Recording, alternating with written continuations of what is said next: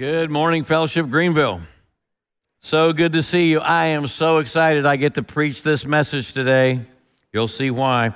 We're in an 8-part series studying through the book of Judges. And as I said last week, this is one of the most violent, bloody books in the entire Bible. It's a terrible story.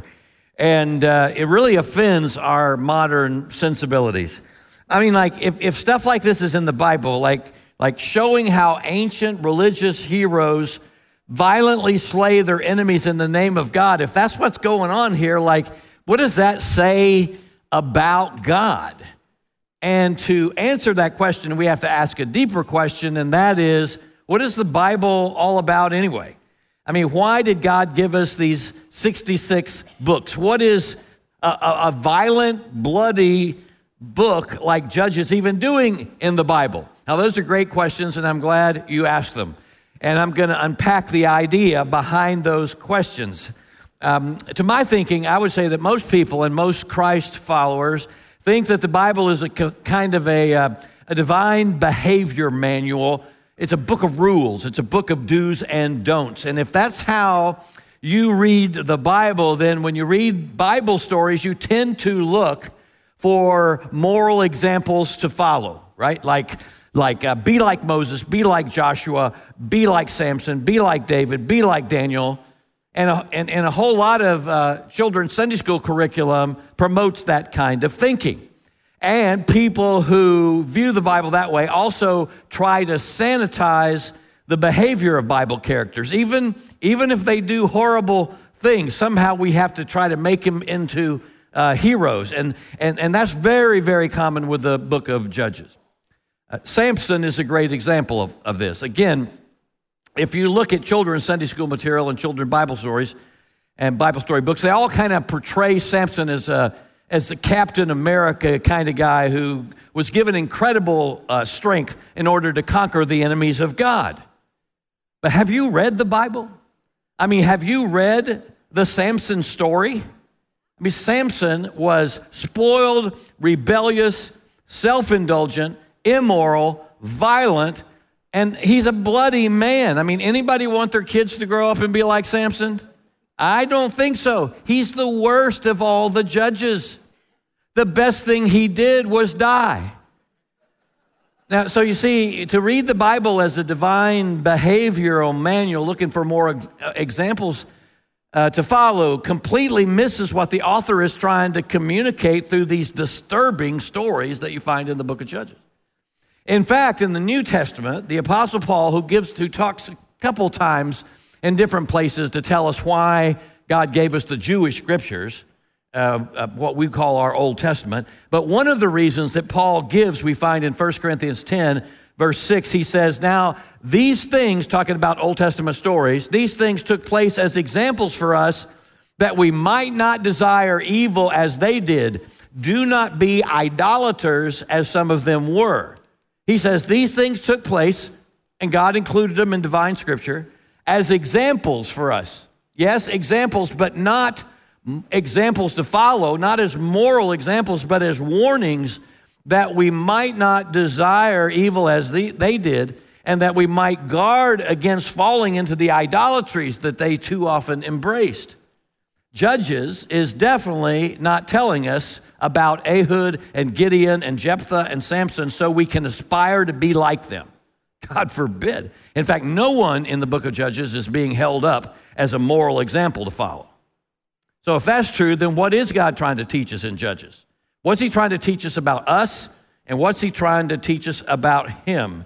That's what we're trying to look at. And we got to wrap our minds around this because there's a powerful message in the tragic stories in the book of Judges, a powerful message that intersects our lives today.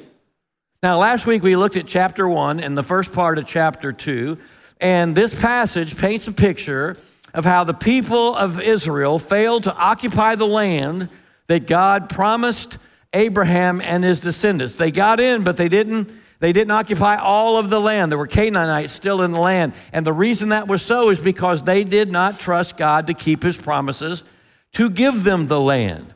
And rather than to drive out the evil, immoral, child-sacrificing Canaanites like God told them to do, they compromised.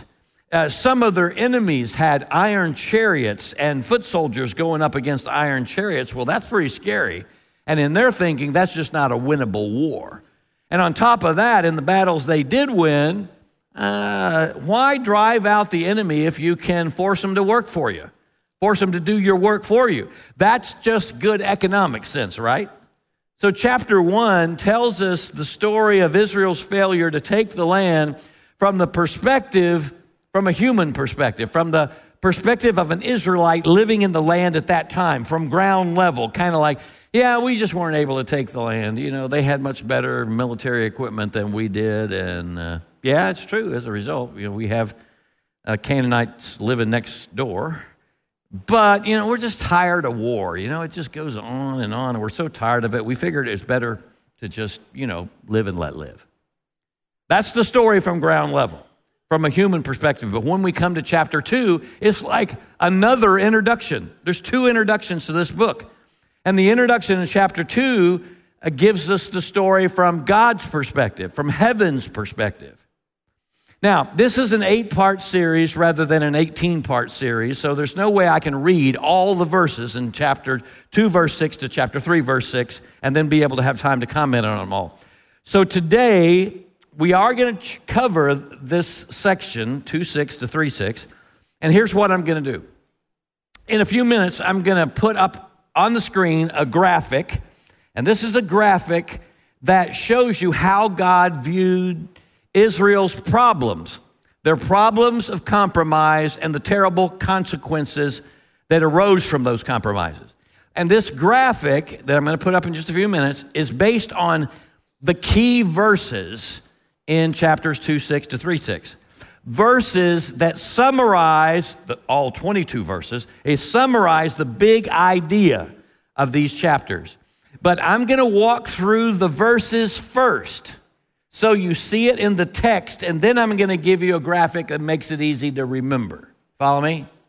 Okay. Now, most Bible commentators on Judges talk about a pattern in the book, a downward spiral that unfolds in the book. Some people say that downward spiral has 4 parts. Some say 5 parts. Some say 6 parts. I'm going to say 6 parts, and my way is the right way. But they're all laying out the same basic pattern. So here's how I would describe the downward spiral. But first, let me give you the introduction to the spiral. Chapter 2, verses 6 through 10 summarize how the downward spiral began.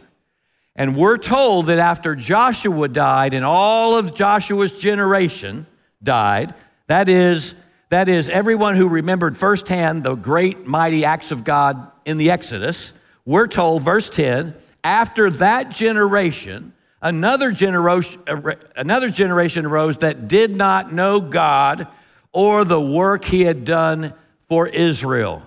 They didn't know the Lord. They didn't know Yahweh or the work. Now, of course, they knew who God was. They knew about God, and they knew about the mighty acts of God in the Exodus, but knowing about is not the same thing as knowing God personally and experientially.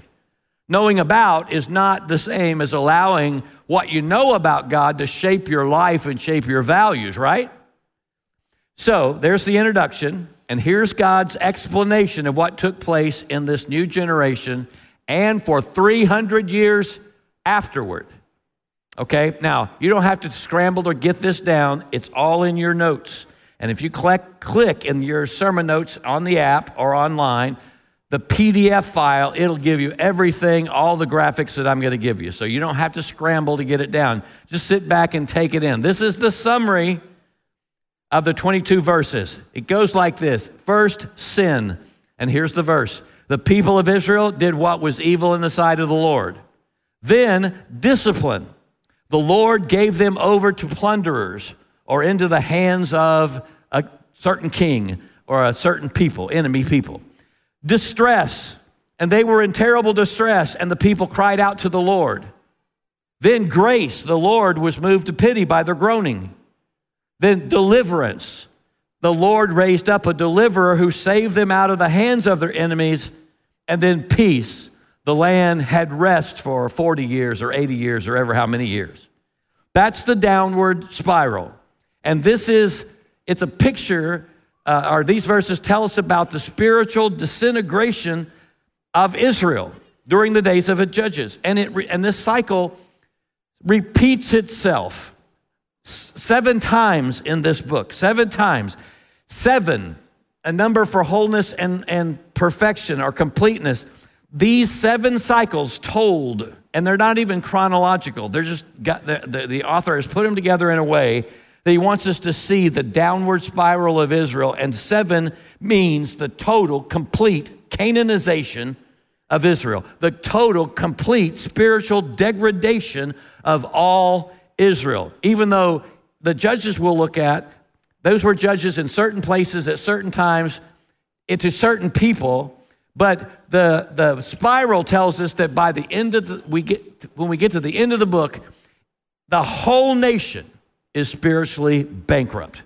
7 examples, not 7 moral examples, but 7 tragic examples of how, listen, when God's people forget him and the great works he has accomplished to save them, when God's people make cultural compromises and they begin worshiping Canaanite gods and intermarrying with the Canaanites, then God refuses to drive out the nations. In fact, chapter 2, 22, chapter 3, verse 1 and 4 tell us that God left the Canaanites in the land to test Israel, to see, what's the test? To see if they would obey God or not. Would they go God's way or go their own way?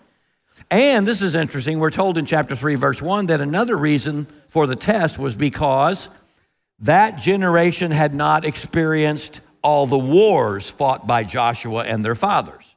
And chapter 3, verse 2 says, God wanted them to know war, to teach war to those who had not known it before. Now that kind of is disturbing to our modern ears, isn't it? What does it mean that God wanted to teach war to those who had not known it before? Well, it doesn't mean what you think it means. God is not saying that these people need to learn better skills with bows and arrows and spears and swords. That's not what he's saying at all. He's not saying become more proficient in weaponry. He's not saying that. You could put it this way. God wanted to teach his people to be 100% dependent on him to fight their battles for them. That's the point. He wanted the people to be 100% dependent on him to do the fighting for them. I mean, how did Israel win the Battle of Jericho? Not with superior military strength. God said, go march around Jericho 7 times, blow your trumpets, and watch me bring the walls down. See, that's teaching them war. Like, remember how I did it back then? Or how did God tell Gideon to fight the Midianite army of well over 135,000 soldiers? God said, cut the size of your army from 32,000 soldiers down to 300, and then tell those 300 men to go up and hold up in the mountains outside the Midianite camp at night. Tell them to take trumpets and tell each man to carry a clay pot with a torch inside. And when I tell you, blow your trumpets and break those pots and yell, the sword of the Lord in Gideon. And when they did, it caused such a commotion in the Midianite camp that the Midianites start fighting each other and killing each other, and they run away for their lives. You see it. That's warfare God's way. Depending on God to fight your battles. Isn't that good? I mean, I wish I could camp here, and there's some good application, but I'm going to leave that for you to discuss in your community groups because on the sermon notes, and one of the discussion questions will kind of center on that, and you can have some fun talking about that. But okay, so God leaves the Canaanites in the land to test the hearts of the people and to teach them spiritual warfare, to teach them to depend on him. But again, this downward spiral is God's explanation of why the nation ends up bankrupt. So here's the graphic I promised you, okay? Here it is. There it is. Okay. I thought we were going to go full screen this time, but maybe not. All right. Here it is. First, there's sin. The people do evil in the sight of the Lord and worship Baal and Ashtaroth. Discipline. The Lord gives them into the hands of their enemy. Distress. In their distress, the people cry out to the Lord. That's the tragedy. Then the hope, grace, God sees their suffering and takes pity on them. Deliverance, the Lord raises up a deliverer who saves them from their enemies. And then peace, the land had rest for 40 years, 80 years, whatever. But then you see the deliverer dies and the people do evil in the sight of the Lord again, and the whole cycle starts over again. And as the stories unfold, the pattern starts to disintegrate as the characters disintegrate. Let me show you this graphic. This is from one of my professors, Dan Block, who wrote a great commentary on Judges, and I was able to have him teach the book of Judges to me and a bunch of guys in my D-Min class. Anyway, this right here illustrates the downward spiral in a little bit different way, because you see at the top of the circle is a man named Othniel. And he's the first judge, and when we talk about judge, they're not like Judge Judy types. This is like a deliverer, a savior. They did some judging, but it was mostly deliverer, savior, okay? So Othniel's the first judge, and then the size of the circles represent the amount of textual space, or as we would say, the number of verses, that the biblical author devotes to a particular judge. And by the way, there are more judges than these. We're going to see one at the end of chapter 3. His name is Shamgar. He gets one verse.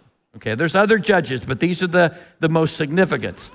And here we see that Othniel, who we're going to look at in just a minute, Othniel is the shortest story, and he's the best of the judges. And after Othniel, it starts to go downhill. And then there's Deborah and Barak. Barak was a coward. Then there's Gideon, or Jerubbaal, which I kind of prefer to call him Jerubbaal because he's half Canaanite. Baal, you see, and he's a coward, and he suffers from spiritual schizophrenia. I mean, was he good or was he bad? I don't know. And then there's Jephthah. He might as well have been in the mafia. And then there's Samson, who I said earlier was the absolute worst. And you see in this is not a book of moral examples to follow. It's not a book full of role models. This is not a book full of children's Bible stories. No, this is a book full of tragedies. And even when there are great triumphs, they don't last, because after a few years, they're right back into the same thing all over again, another tragedy. Judges is a book of tragic examples of people who lose their way and make destructive choices that don't conform to God's will. Now listen to how Tim Mackey talks about what I just said. He has an online blog, and it's called Judges and Messianic Hope. And in it he says, there is moral value in tragic literature. People in the ancient world seem to have been far more comfortable telling long stories about deeply flawed people who ruined their lives than we are. And that's how the stories end. This is not Hollywood-style storytelling. Westerners raised on Hollywood storylines have a short attention span for movies that don't end in some kind of redemptive resolution. And that's too bad. Whether it's a book like Judges or the ancient Greek tragedies of Euripides, stories about people destroying themselves and those around them have immense value. Think about the epic Godfather trilogy of the 70s or the grisly Breaking Bad TV sensation. These stories give us a close study of how a person slowly starts making choices of moral compromise that lead to greater and greater consequences. Almost no one starts out in life planning on self-ruin. So how do you get to the place where destructive life choices become a habit? It's not overnight. It's usually through a complex matrix of decisions and influences. We're often not aware that we're participating in our own demise. Tragic stories reflect how life actually works.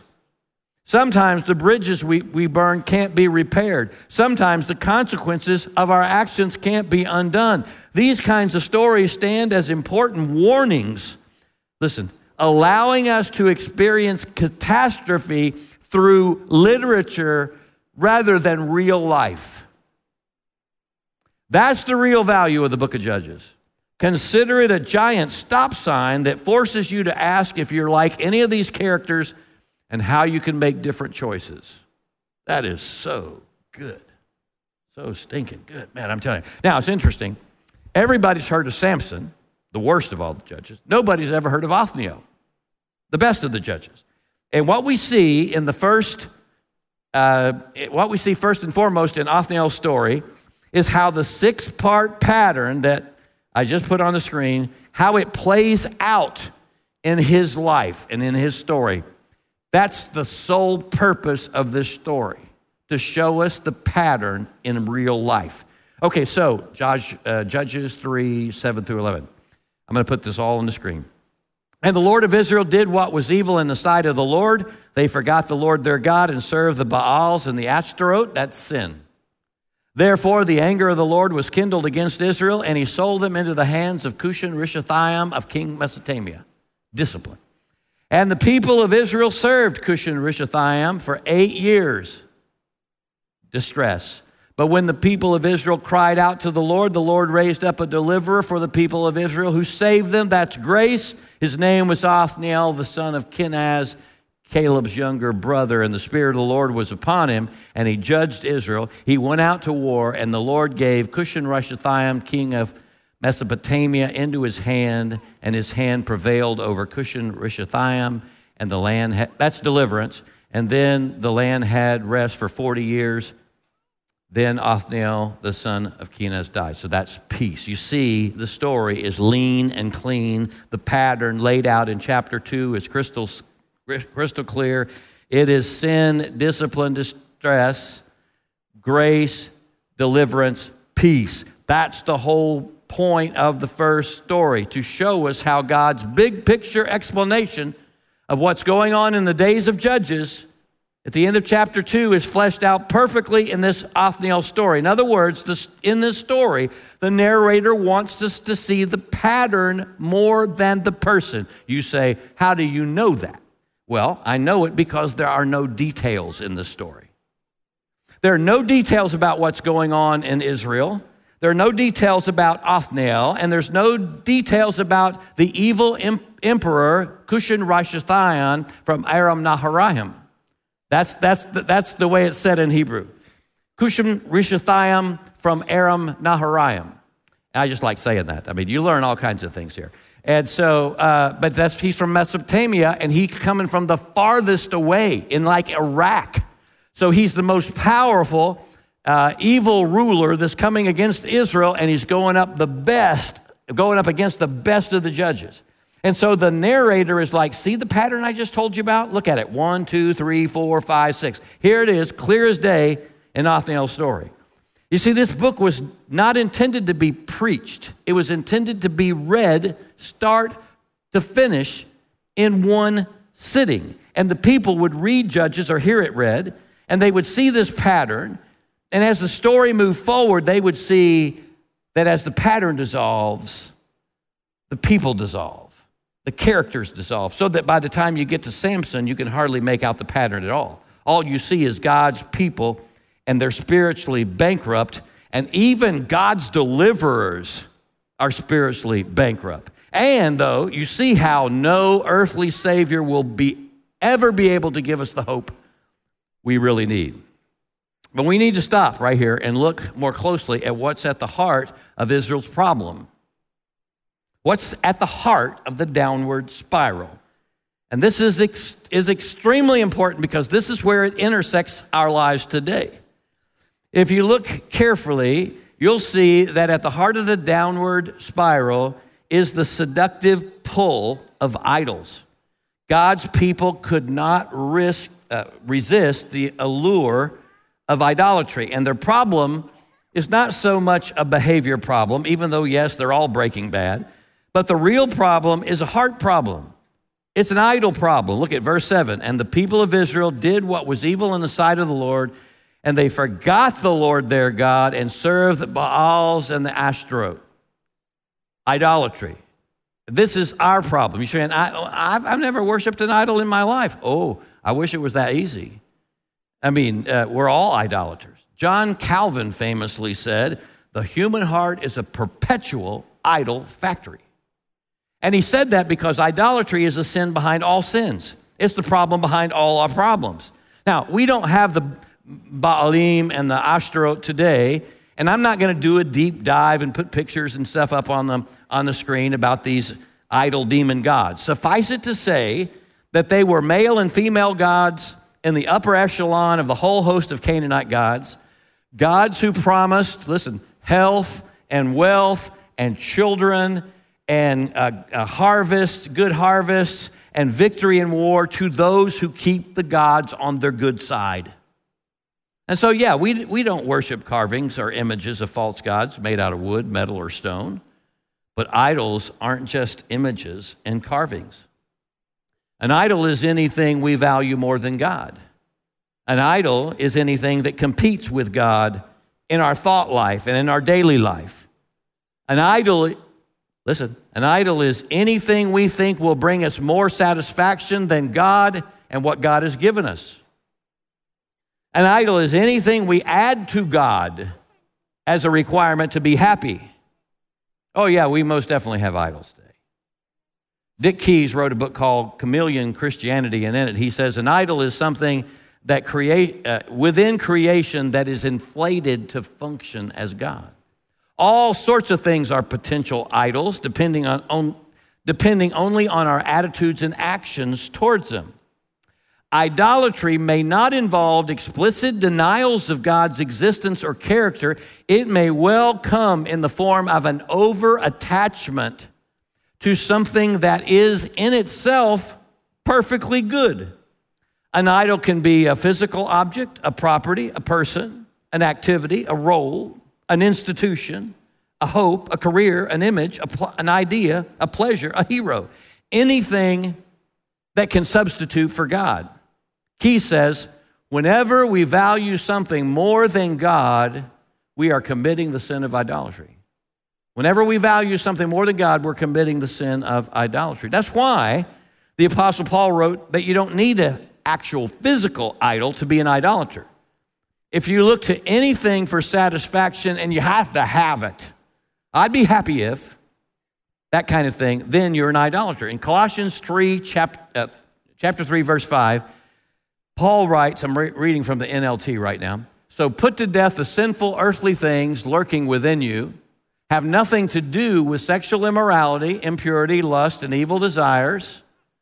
Don't be greedy, for a greedy person is an idolater, worshiping the things of this world. You see what Paul says? Greed is idolatry. It's the sin behind all sins, or put simply, greed is wanting more and more and more and more. It's a heart condition of discontentment where we're not happy with what we have. We're always looking for more, even if those things are good. St. Augustine put it this way: the essence of sin is making good things ultimate things. The essence of sin, the essence of idolatry is making good things ultimate things. And the problem in the days of the judges, as in our day as well, is that no earthly deliverer could get rid of all the idols in people's hearts. Because the minute we take our eyes off God, the minute we begin to make cultural compromises, our hearts begin to manufacture idols for us to worship. And God's created us. We've got to worship something. It's either going to be the creator or the created. I mean, we got to give our hearts to something. And so what that means is that right now, you are giving, or you're being tempted to give your heart to someone or something other than God. That's the great temptation. And it might be a good thing, a person, a career, a job. Right now, you and I are being tempted by the same kinds of idolatrous sins that the people in the days of the judges were powerless to resist. And Keyes says, this is so good, your greatest danger is not that you'll stop worshiping God and become an atheist. Your greatest danger is that you'll combine the worship of God with the worship of idols and you won't even know it.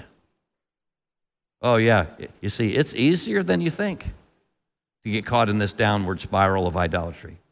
It's a downward spiral that on our own we're powerless to resist. And as we'll see in Judges, idolatry will leave us spiritually bankrupt and it can destroy us. One more time. There are good things in your life and in my life that can destroy us. Not because there's anything wrong with them in and of themselves, but when you make good things ultimate things. A relationship, a career, a technology, your fitness, your children, when those things become more important to you than God, you start the spiral. Judges teaches us that our idols can never satisfy us, not in any kind of lasting way, but rather they can and do ruin our lives. And this downward spiral in Judges shows us that truth in painful detail. That's the tragedy of it all. But Judges also shows us we need a judge, capital J. We need a deliverer, capital D. We need a Savior who can save us from ourselves and who can give us new hearts that passionately pursue life with God. That's the hope. Now, what we see in the next story with this next judge, Ehud, he's definitely not the deliverer that we're longing for. But there's something about the way God works in the Ehud story that points us forward to the kind of deliverer we really need. Now, Ehud's name means where is the glory, which we're meant to read, where is God's glory, which is the question in the days of the judges. Where is God's glory? That's the question. But man, I'm telling you, this story is one wild, weird story. You will never find this in a children's book. It is crazy, bizarre. So buckle your seatbelts. It is going to be a bumpy ride. All right, so after 40 years of peace, the spiral starts again. All right, this time I'm just going to read you the story and make a few comments along the way. But you can follow along if you want to, chapter 3, verse 12. Once again, the Israelites did evil in the sight of the Lord, that's sin, and the Lord gave King Eglon of Moab over to the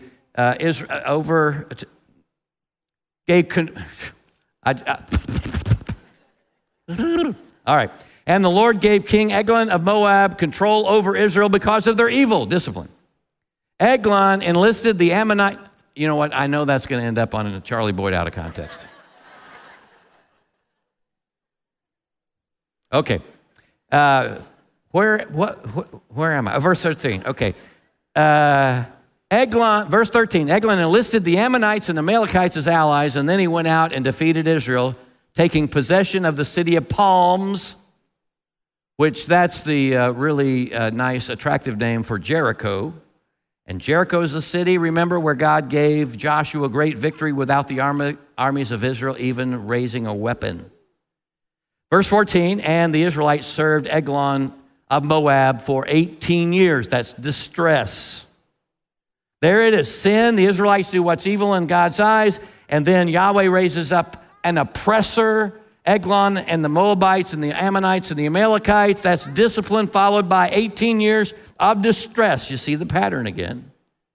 Verse 15, but when the people of Israel cried out to the Lord for help, the Lord again raised up a deliverer to save them. That's grace. And his name was Ehud, son of Gera, a left-handed man from the tribe of Benjamin. That's the beginning now of deliverance. I love this story. I can't believe I get to preach this story. Verse 15 again, but when the people of Israel cried out to the Lord for help, the Lord again raised up a deliverer to save them.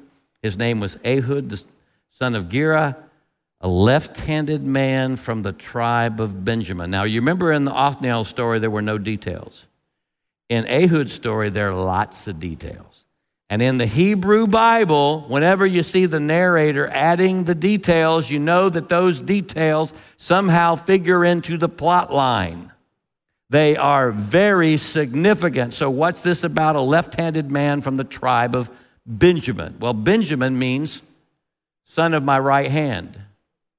So here's a left-handed man from a right-handed tribe. He's a misfit. Ehud would be someone who would never be voted most likely to become a savior. All right? Now, you have to ask, but, what is this whole thing? Why is this detail in there? I mean, he's going to be a valuable pitcher on a pitching staff someday? Like, what's the deal with this left-handed business?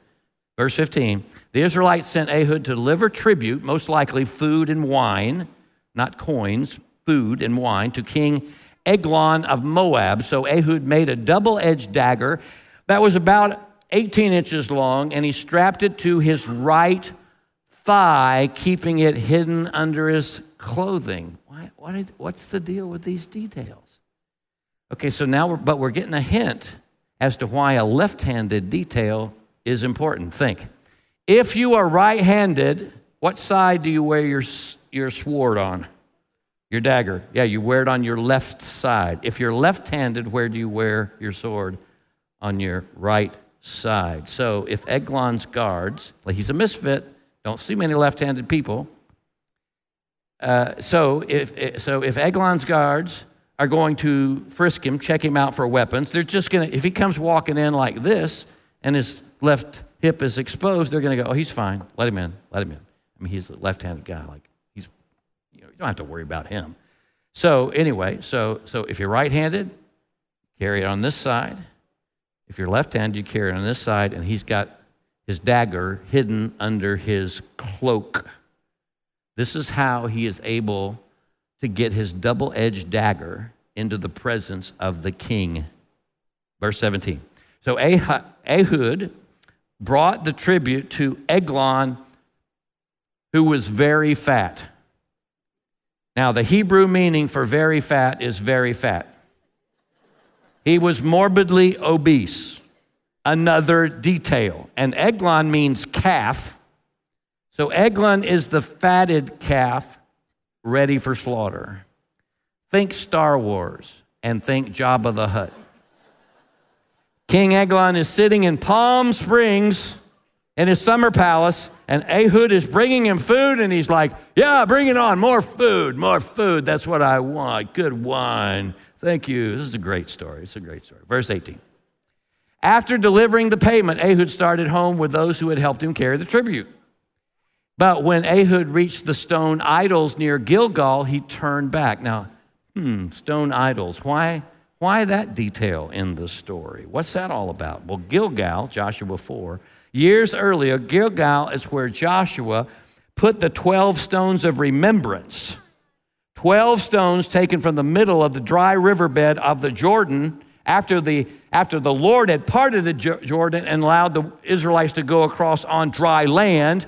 And so they stacked 12 stones in Gilgal as stones of remembrance to help future generations of Israelites remember how Yahweh parted the Jordan and they walked across on dry land. But they forgot God and his mighty works. So at Gilgal, the stones of remembrance are gone, and they've been replaced with stone idols. Where's the glory? Gone. Israel has forgotten Yahweh. So Ehud stops there, and then he turns around and he goes back to Jericho. Verse 19. So he came to Eglon, and he said, I got a secret message for you. And that intrigues Eglon, and the king commands his servants, be quiet. This guy's he's got a secret message for me. In fact, y'all get out of here. So it's just Eglon and Ehud. That's the stupidest thing you could do, right? I mean, that's just kind of stupid. Verse 20, Ehud walks over to Eglon, who was sitting alone in the cool upstairs room in the summer palace in Palm Springs. And Ehud now says, oh, actually, I've got a message from God for you. And Ehud says, let's have it. So first he says, I got a secret message. And then he says, I got a message from God. And as King Eglon rose from his seat, Ehud reached to his left hand, pulled out his dagger strapped to his right thigh, see the details, and plunged it into the king's belly. And the dagger went in so deep that the handle disappeared beneath the king's fat. So Ehud did not pull out the dagger, but the dung came out. You heard correctly. The dung came out. Pastor Charlie, this is church. I can't believe you're saying that in church. Look, I'm just reading the Bible. This is God's inspired word, every word of it. And the Hebrew word is parshadona. The Bible says the parshadona came out. This is a great church. You're learning new words all the time here. So all the middle school students are going to be using this word all week long. Parshadona. Where are you going? Parshadona. All right. Listen, This is an important detail, verse 23. So Ehud closed and locked the doors of the upper room, and he made his getaway. And Ehud was gone. After Ehud was gone, the king's servants returned and found the doors of the upstairs room locked. They thought he might be using the toilet. Why would they think that? Woo! Parsadona. Shoo-wee. I wish the preacher wouldn't use poop jokes. I'm just telling you what the scripture says. Verse 25, so they waited, and when the king didn't come out after a long delay, they became concerned and got a key, and when they opened the doors, they found their master dead on the floor. You see it. While they waited, Ehud got away. The stink, the idea that the king must be on his stone throne, gave Ehud time to get away. Here it is, verse 26. It says it. While the servants were waiting, Ehud escaped, passing the stone idols on his way to Seirah. Where's the glory now? Not with Eglon's idol gods. Verse 27, when he arrived in the hill country of Ephraim, Ehud sounded a call to arms. Then he led a band of Israelites down from the hills. Follow me, he said, for the Lord has given you victory over Moab, your enemy. So they followed him, and the Israelites took control of the shallow crossings of the Jordan River across from Moab, preventing anyone from crossing. And they attacked the Moabites and killed about 10,000 of their strongest, most able-bodied warriors. Not one of them escaped. So Moab was conquered by Israel that day, deliverance. And there was peace in the land for 80 years. So you see how all these details are important to the story. Ehud was a left-handed man from a right-handed tribe. He was a misfit. That meant he could easily sneak a weapon into the throne room of the king. Eglon was a very fat man, so fat that when Ehud ran him through, the dagger went in so far into the fat that the fat swallowed up the sword and dung came out. And while the guards, when they smelled the parshadona, they waited for a long time outside the door. Had they come in sooner, they would have caught Ehud and killed him. There would have been no deliverer for Israel, but they delayed going in, and that gave Ehud time to get away and rally the troops and attack and defeat the Moabites. And so there was peace in the land for 80 years. That's the way God delivered his people. I can't believe I get to preach the story. By the way, I am not responding to emails. You can just take your complaints up with the author of the story. And I can hear some of the stories now, like you bump into somebody that was in that church today, and they go, oh, what was the sermon about today? You don't want to know. Now, here's the big idea. I want you to think about this because the big idea will blow your mind. Here's the hope. God uses unexpected people in unexpected ways to accomplish his saving work. God uses unexpected people in unexpected ways to accomplish his saving work. That's what we learned about God in the Ehud story. God uses unexpected people in unexpected ways to accomplish his saving work. And the story of Ehud, it is wild and weird and bizarre. Really, you can't get much more bizarro than this. So one more time, Ehud is not a moral example for us to emulate. Don't try to sanitize him as some kind of saint. He is most definitely not a saint. The main message of the Bible is not that God only blesses and saves and uses those who live morally praiseworthy lives. That's not the message of this story. It's not the message of the Bible. What is the message of the Bible? I love how Tim Keller puts it. He says, the message of the Bible is that God persistently and continuously gives his grace to people who don't ask for it, who don't deserve it, and who don't even fully appreciate it after they get it. The message of the Bible is that God persistently and continuously gives his grace to people who don't ask for it, who don't deserve it, and who don't even fully appreciate it. And here in the Ehud story, we see that God uses a complete misfit, a man you would think is completely unqualified, a left-handed man from a right-handed tribe. And he uses a morally questionable act of deception to save the people that God loves. And I just want to tell you, if you're listening today and you feel like a total mess up, if you feel completely unqualified, you feel that God, because of the things that you've done in your life, you don't feel like that God could ever use you for good. Listen, you're in good company. God uses mess ups. He works through the most unlikely people. He can even use you. And when he does, it's not because of how great you art. It's because of how great God is. Whenever God uses us, it's always him working through us.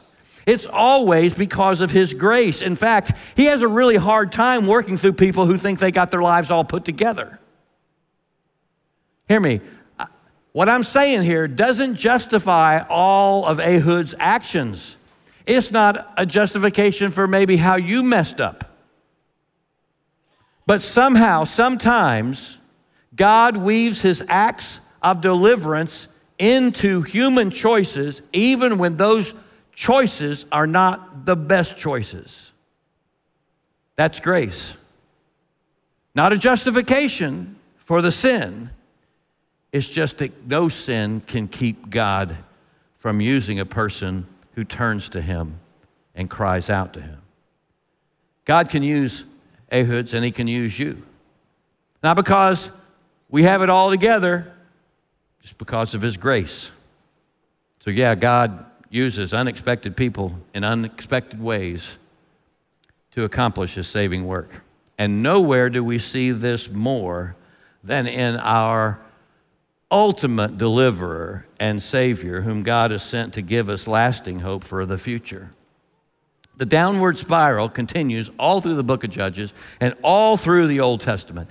God had every reason to give up on Israel, and yet he never did. He had no reason to rescue them again and again and again and again, but in his mercy and grace, he delivered them from their enemies time and again. But it was clear that no earthly deliverer, no king would ever be able to bring lasting change. So God sent his son in a totally unexpected way. Born in a cattle stall, raised in a poor family, in a little backwater town nobody ever heard of. And Isaiah said there was nothing about the way he looked that would draw us to him. Nothing special about the way Jesus looked. He was just a misfit. And Jesus was viewed by the religious establishment of his day as a complete misfit. He was considered to be a completely unqualified rabbi, and even more so as a Messiah, voted most likely to never be Messiah.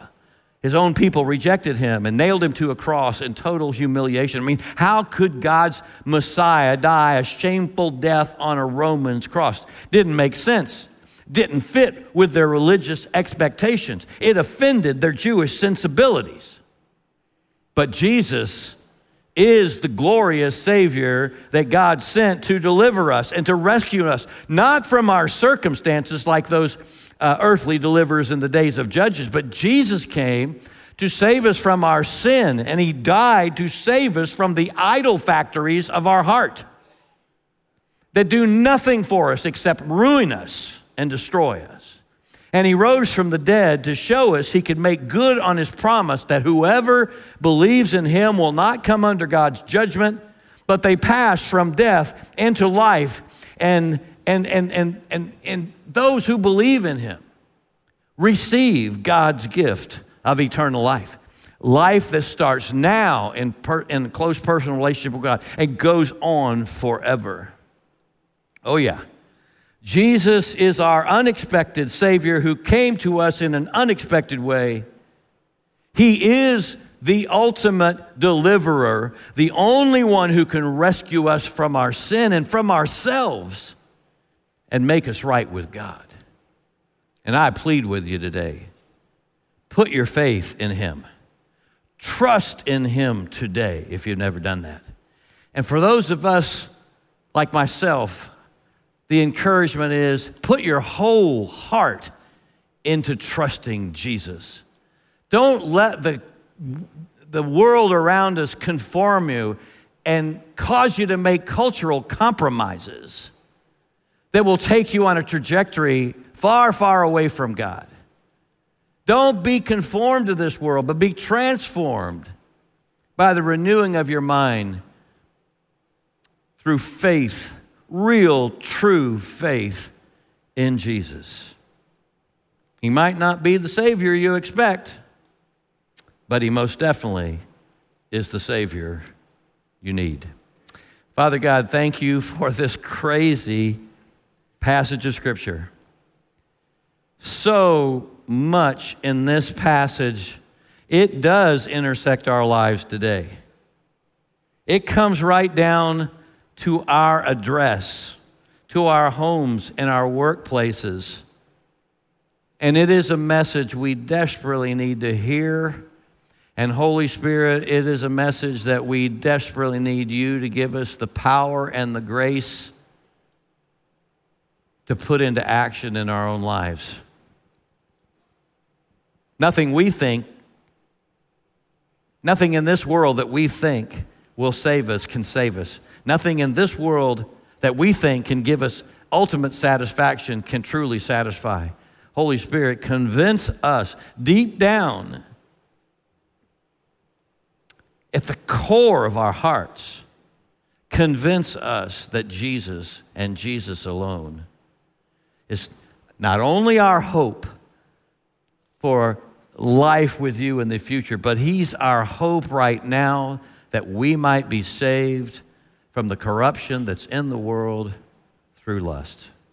Save us now and forever in Jesus' name. Amen.